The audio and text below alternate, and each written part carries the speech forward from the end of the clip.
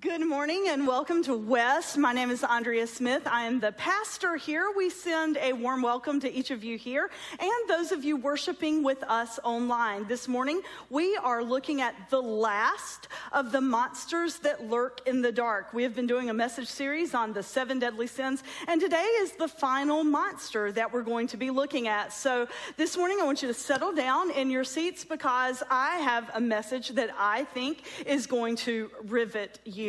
You will leave church today and you will brag that I am your pastor because today I am going to talk about me. I'm going to talk about I'm going to talk about what I like, what I think, what I know, what I want, and what I see. Sometimes in ministry, sometimes about this often, I like to talk about you, but really today, it is all about me.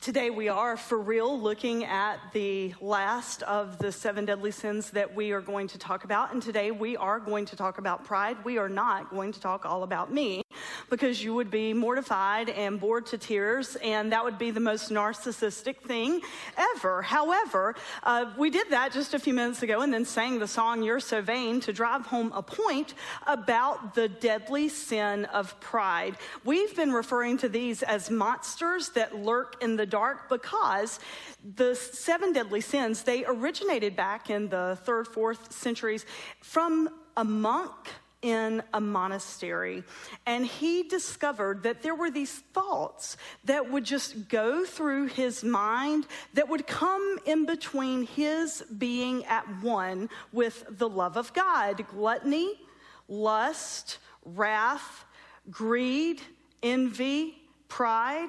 And so today, as we look at the one that is often known to be the most deadly, pride, I wanted to make fun of it just a little because it is uncomfortable. Probably this sermon, I guess, by the time that I'm finished, we're all just a little uncomfortable because it is something we all suffer from. It is one of those monsters that lurk in the dark, and if we aren't careful, we end up living out of our pride instead of living out of humility, which is the opposite of pride, and love.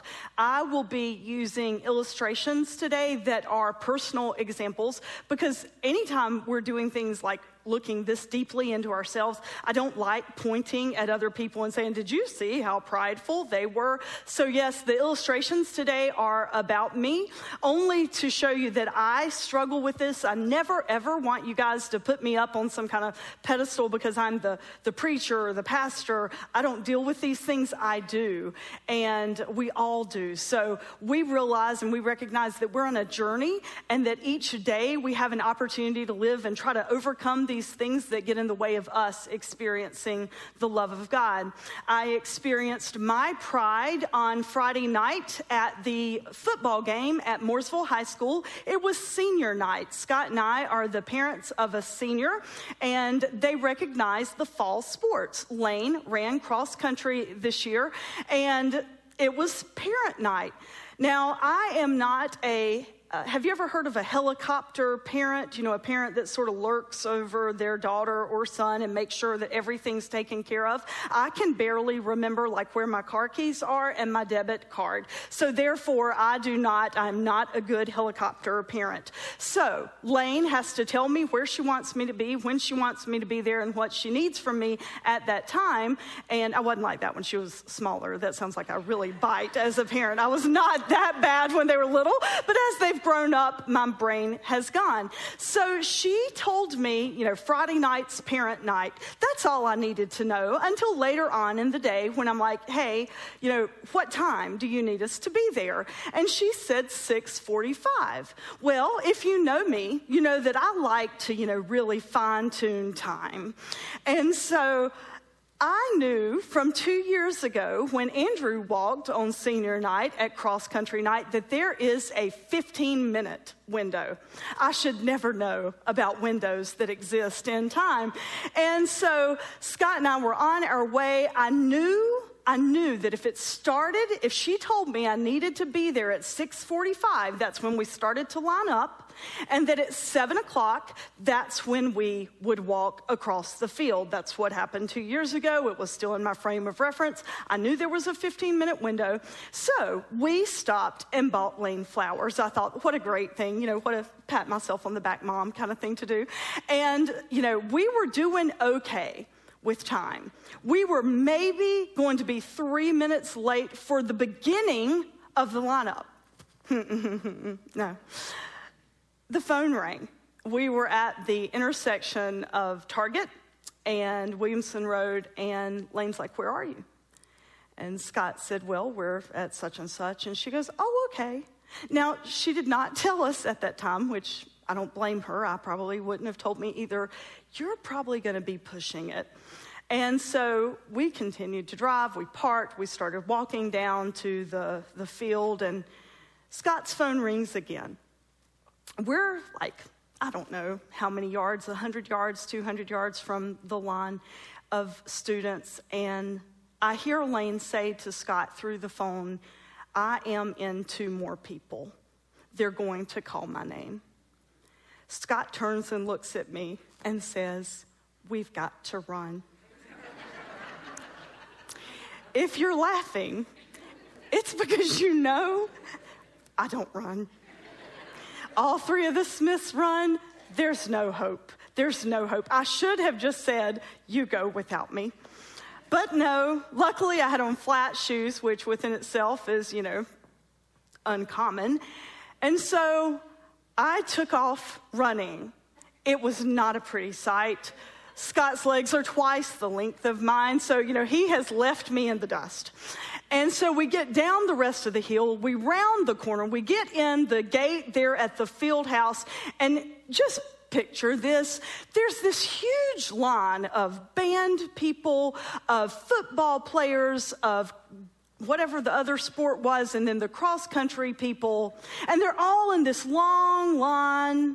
And I see Lane's pretty little blonde head there with this very tall, handsome football player on her arm. She had recruited an escort, a smart girl, knowing how her parents, this is not a Scott thing, how Andrea tends to deal with time. Scott's always early, much less on time. So I see her with this football player, Scott sprinting around. For some reason, I'm still carrying the flowers. And there's this small, innocent little boy standing there, yes. And public apology to whoever this young man was. I am so sorry that I pelted you and probably caused you some physical damage. Scott skirts around him, literally. I did not. Not only am I not a runner, I am not agile. Flexibility is not my gift, so bam! And then the most beautiful Superman flight you could ever see is what happened. And I landed face down on the Mooresville track. I have injuries to prove it. My rotator cuff hurt like the dickens all day yesterday, so I've kept ice on it forever. the flowers go flying. And I still can see Lane walking with the football player, turning around. And there's her mother lying face down on the track. I just wanted to just crawl into the turf. I just wanted to be absorbed. I didn't want anybody to know I existed. Not because I was worried that my daughter may never forgive me because I've missed walking her on the field for her senior night. Because I was more worried about like the Thornsberrys who go to West, the Warners who were there, the Binkleys. There's several Mooresville families that go to these football games, and all I can worry about is who has seen me faceplant here on the track. And Scott McElroy, my hero of the evening, comes over because it hurt. I mean, I was running at full Andrea speed. He comes over and like gets me up. And he picks up the flowers, and Scott Smith, I think, stopped, probably mortified, and picked up my cell phone, which went flying as well. And Scott's like, "Are you okay? Go." And I looked at him, I'm like, And he goes, "Go." I'm like, "Here, you keep the flowers." And he's like, "I'm not gonna keep your flowers. Take the flowers and go." So then Scott and I just walked on the field looking like this. I was mortified. And not even really for the right reasons. I mean, I was sad that I disappointed Lane, once again, and embarrassed that I would have embarrassed her. But I was embarrassed for me. My pride got in the way. I mean, I was not even going to carry the flowers anymore because I felt like I looked stupid. Do you hear how many times I said the word "I" in that sentence? That is pride. And we all suffer from it. So this morning, what we're going to do is we're going to look at like what it is. And then how do we combat that monster that lurks in the dark? What do we do when it starts creeping into our lives? And then what is the opposite? And how do we embrace humility? And there's one question really that we can all ask ourselves every time we feel like we're struggling with it, and that just sort of keeps us grounded and balanced.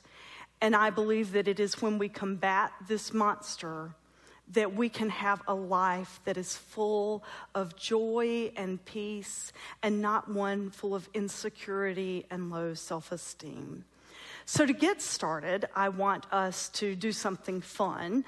I want you to be interactive. I'm going to share with you 5 statements. Now, these statements, I want you to clap if you think it is an example of good pride. There are good ways to be prideful, and then there are sinful ways to be prideful. And remember, sin, the definition of sin, hamartia, the definition of sin is anything that gets in the way of us and God. So this morning, I really want you to only think about yourself. Don't analyze your friend's pride, your spouse's pride, your boyfriend's pride, girlfriend's pride, kid's pride. It's only about you.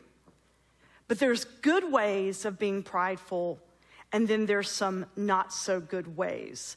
And it all comes back to this issue of motive. Why do we do what we do?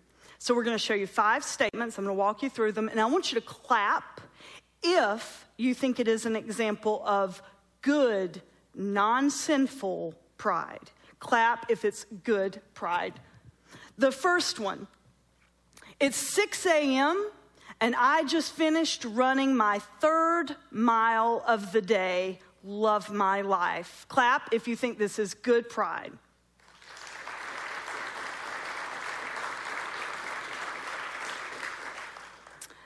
All right, the next one. Way to go, Brawley Middle Odyssey of the Mind team for winning regionals. States, here we come.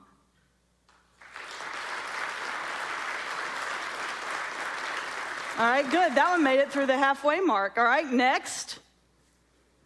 I have prepared a whole month of healthy, delicious meals, 5 loads of laundry, 3 lunches packed, dropped kids off in car rider line, volunteered in their classroom for 1 hour, supper in the crock pot, manicure finished, time for Dr. Phil, go me. A few of you think that's good pride. All right, next one. Grandbabies are coming over today, going to spoil them rotten, can't wait.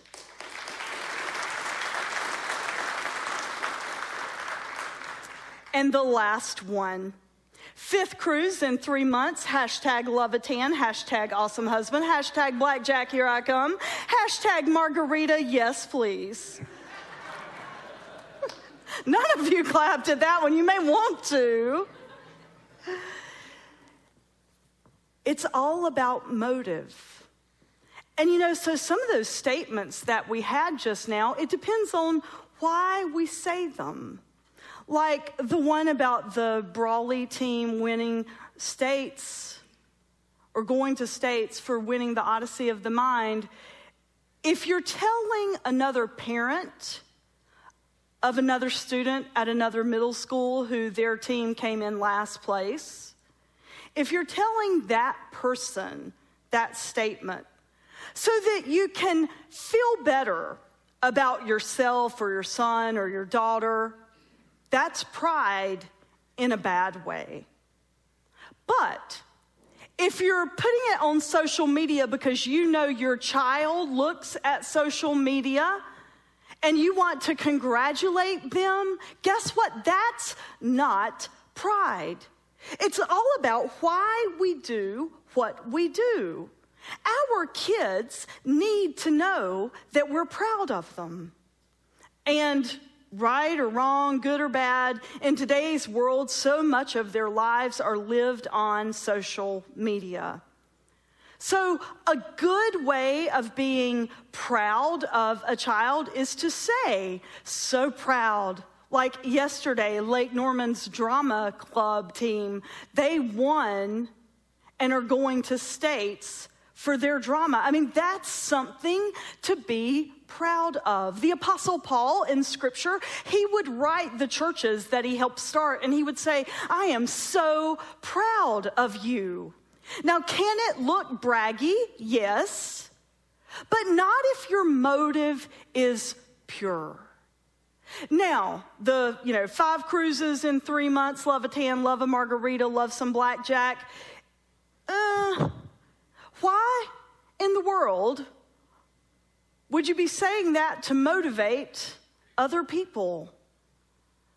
That's more of a guilt kind of thing. You are correct. There's really not any way I can justify making that a proudful statement. When we put on Facebook, at 6 a.m., I've just ran my 5th mile and I've conquered the day. If we're doing that because that's our mode of accountability, and we have friends that are on social media that hold us accountable for our exercise program, that's good. If we're putting it out there to brag on ourselves, it is not.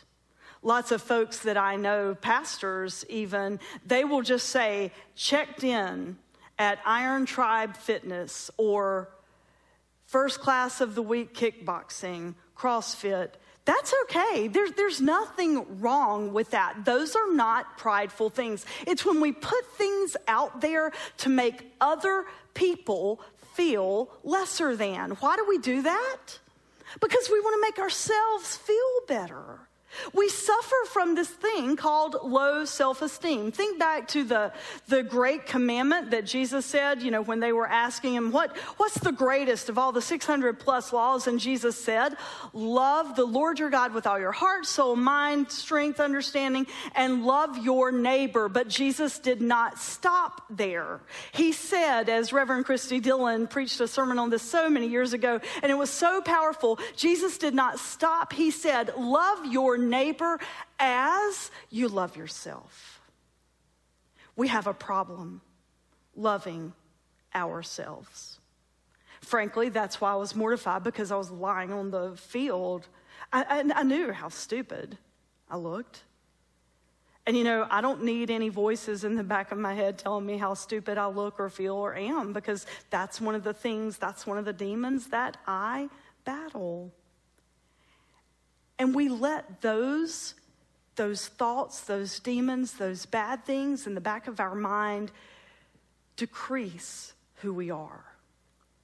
But Jesus said, love God with all you've got, and then love one another as you love yourself. So guess what? We are called to love ourselves. But there's balance. We're not called to love ourselves so much that we put down other people. We have to keep it all in check. The scripture lesson that I wanted to read to you this morning is taken from Proverbs chapter 16. It starts with verse 18. Pride goes before destruction, and a haughty spirit before a fall.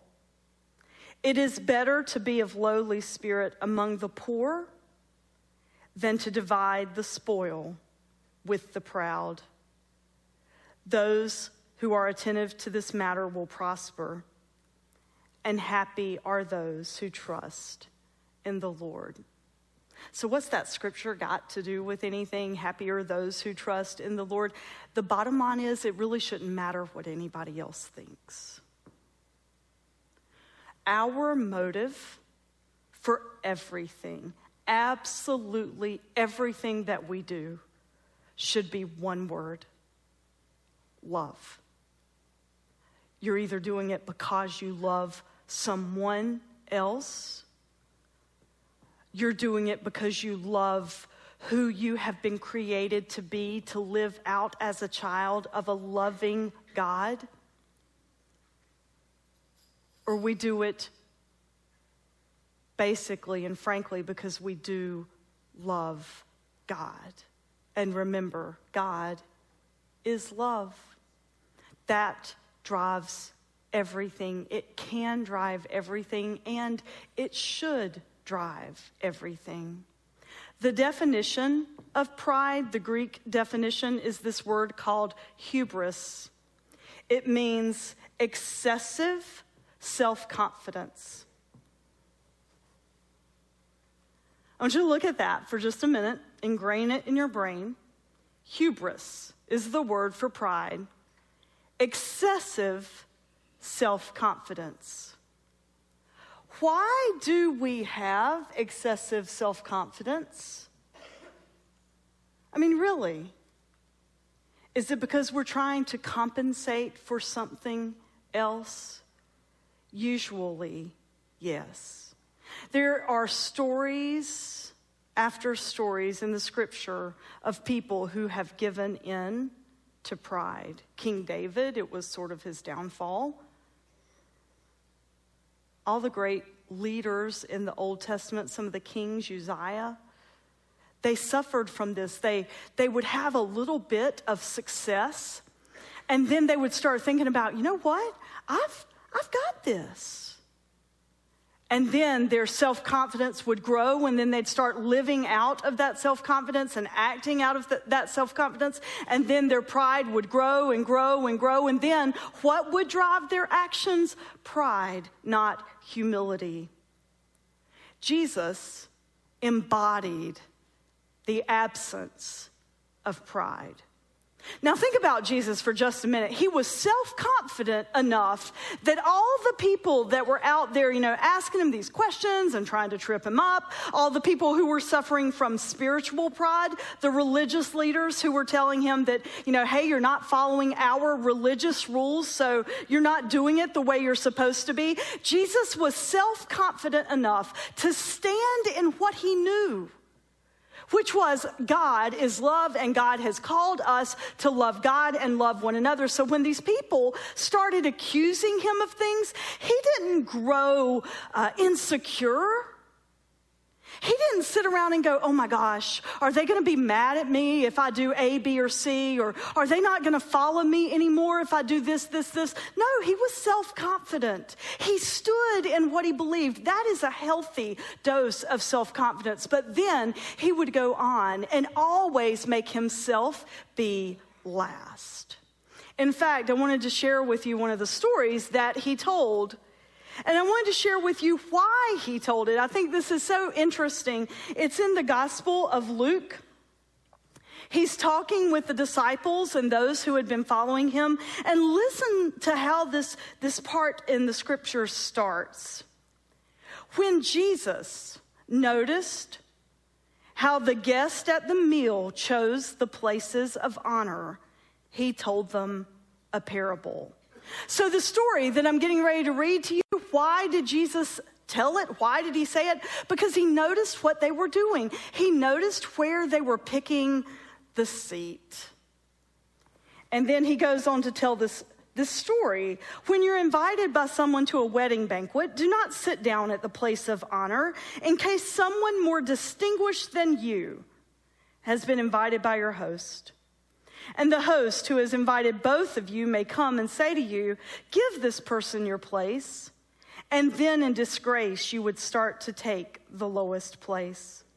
But when you're invited, go and sit down at the lowest place so that when your host comes, he may say to you, friend, move up higher. Then you will be honored in the presence of all who sit at the table with you. For all who exalt themselves will be humbled, and those who humble themselves will be exalted.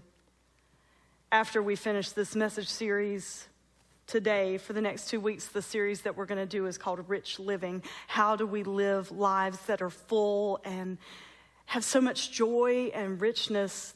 Here's the answer. All who exalt themselves will be humbled. But those who humble themselves will be exalted. Another example of pride. Do you know how much time I took on Friday getting ready to go stand in front of all the people that I knew?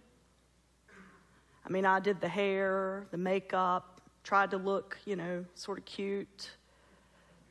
Because, Lane is cute, and I didn't, want to embarrass her, but I didn't want to embarrass me, standing out there in front of all those people. I'm going to tell you something. When you do a face plant on a track at -1 miles an hour, the cuteness is gone.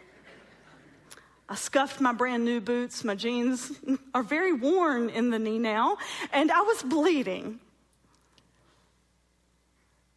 Those who exalt themselves will be humbled, and those who humble themselves will be exalted. Why do we deserve the parking place closest to the door? Because there's probably somebody else that needs it. Why do we walk by trash and not bend over and pick it up? Because it's somebody else's job? What motivates what we do? We can live out being humble people in every single thing that we do. It's why I refuse for us to hire like a cleaning service for the office. I do have a really cool job. Being your pastor is honestly, I love this. I do believe that I've been given a rare opportunity to live out a dream in ministry. This is fun 99.9% of the time. Charge conference reports for me are not fun. But the rest of ministry, I love ministry. And it's easy for pastors, for me, the lights and the stage and the laughter and, the nice emails, you really have changed in my life, that kind of stuff. You know what could happen? My head could get this big. So, every other week I clean the commode in the office. I do, for real. Because it reminds me that I am no better than anybody else. I don't care how many nice emails I get. I don't care how I feel on the stage. It's not about me. If you want to be humbled, clean the toilet for people you don't even know. My last illustration this morning was probably the biggest pride lesson that the Holy Spirit ever taught me. And it's one I hold on to and that motivates me ever since. Remember, it's all about motive, okay? It's all about motive. And here's that anchor question that I mentioned at the beginning. Why am I doing what I'm doing? Why do I do what I do? That's what we have to ask ourselves anytime we get ready to do something, to see is it about pride or is it really about love? Why do I do what I do?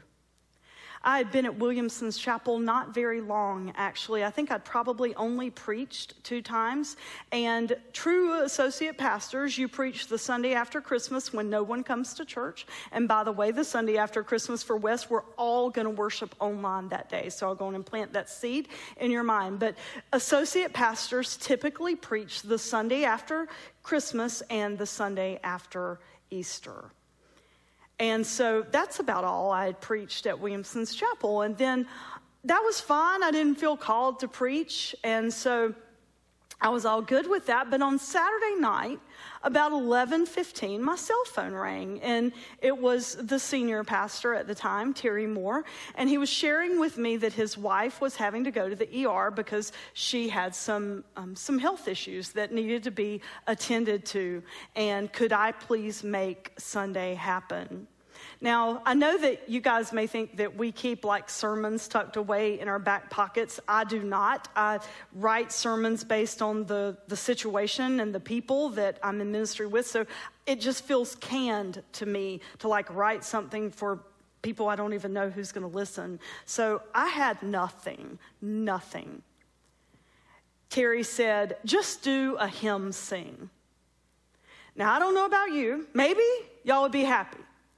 But the thoughts of showing up at 8:15 and singing hymns, and then 9:30, the 9:30 worship service and singing hymns, and then the 11 o'clock worship service and singing hymns, I wasn't sure I'd be able to make it through that, much less the people. I didn't want them to think, oh, Andrea, she's not good enough, to pull something out of her hat, so we're just going to sing hymns all day.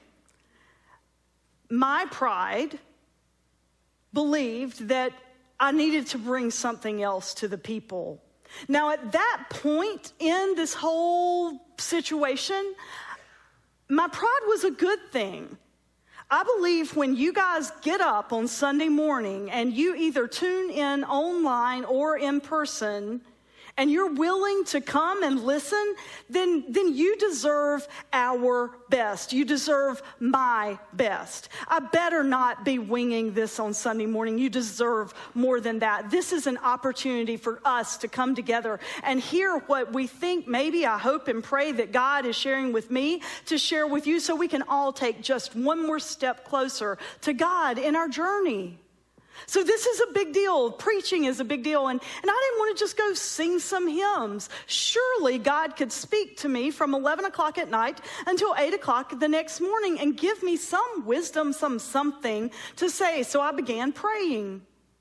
I got up really early the next morning, went to the office and started reading the lectionary text to see if God spoke to me through any of those. And there was a parable that jumped out at me. And so I prayed, I meditated, I read some commentaries. And then I said, all right, God, here we go.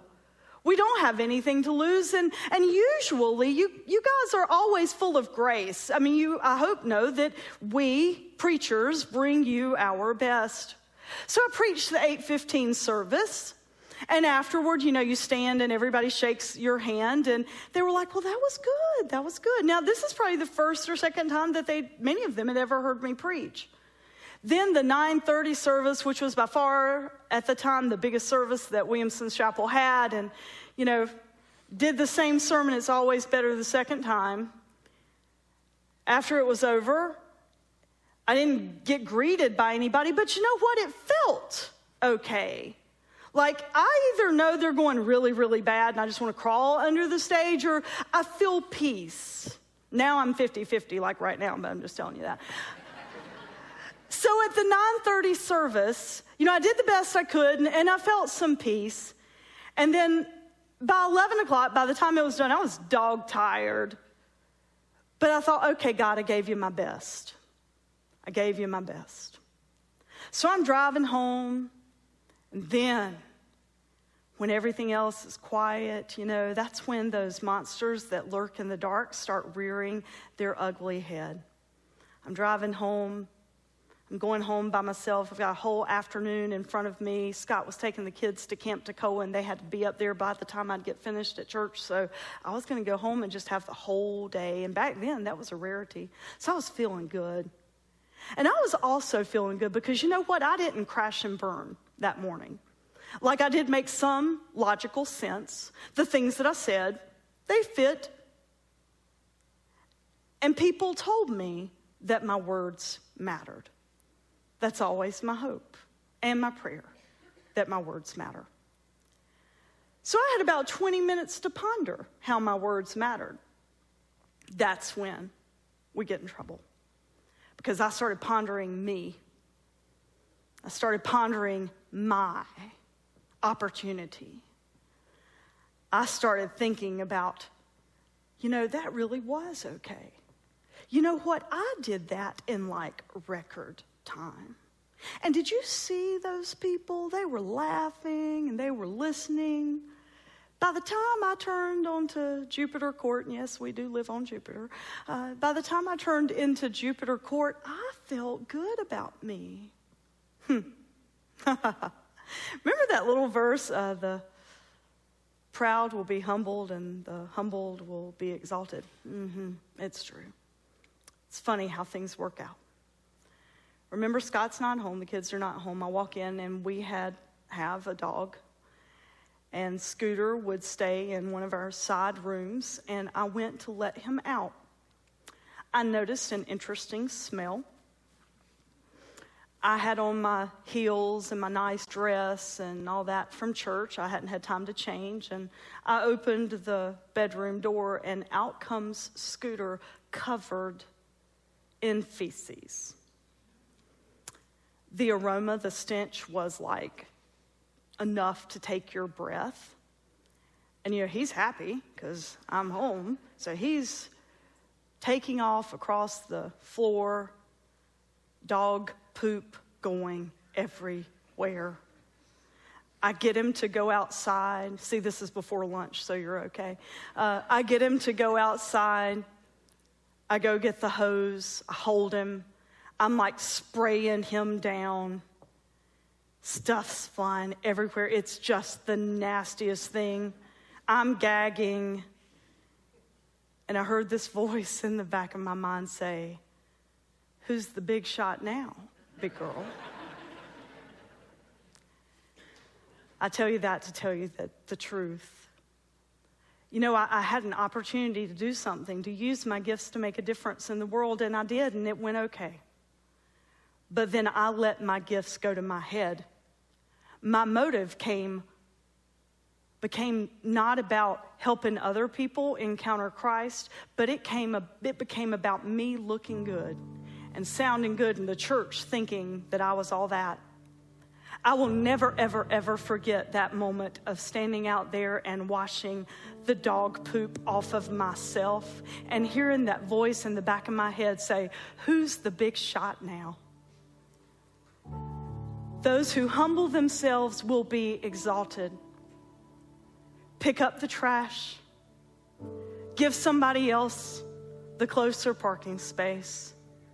Give sacrificially of your resources. Always exalt other people. I promise, when we live that way, it is us who is changed. Let us pray. Gracious God, will you reveal to each of us, including me, all the ways that we let pride get in our way of seeing the love and the good and the God that lives in every human being that walks this earth. All humanity possesses you. And it is our calling, our responsibility to follow you. And just like Jesus knelt down and washed the feet, the nasty feet of those who followed him, that's what you call each of us to do. God, use us. Take away our pride and let us exalt you. In Christ's name we pray. After Jesus came up out of the water, the voice of the Holy Spirit said, "You are my beloved. In you I am pleased."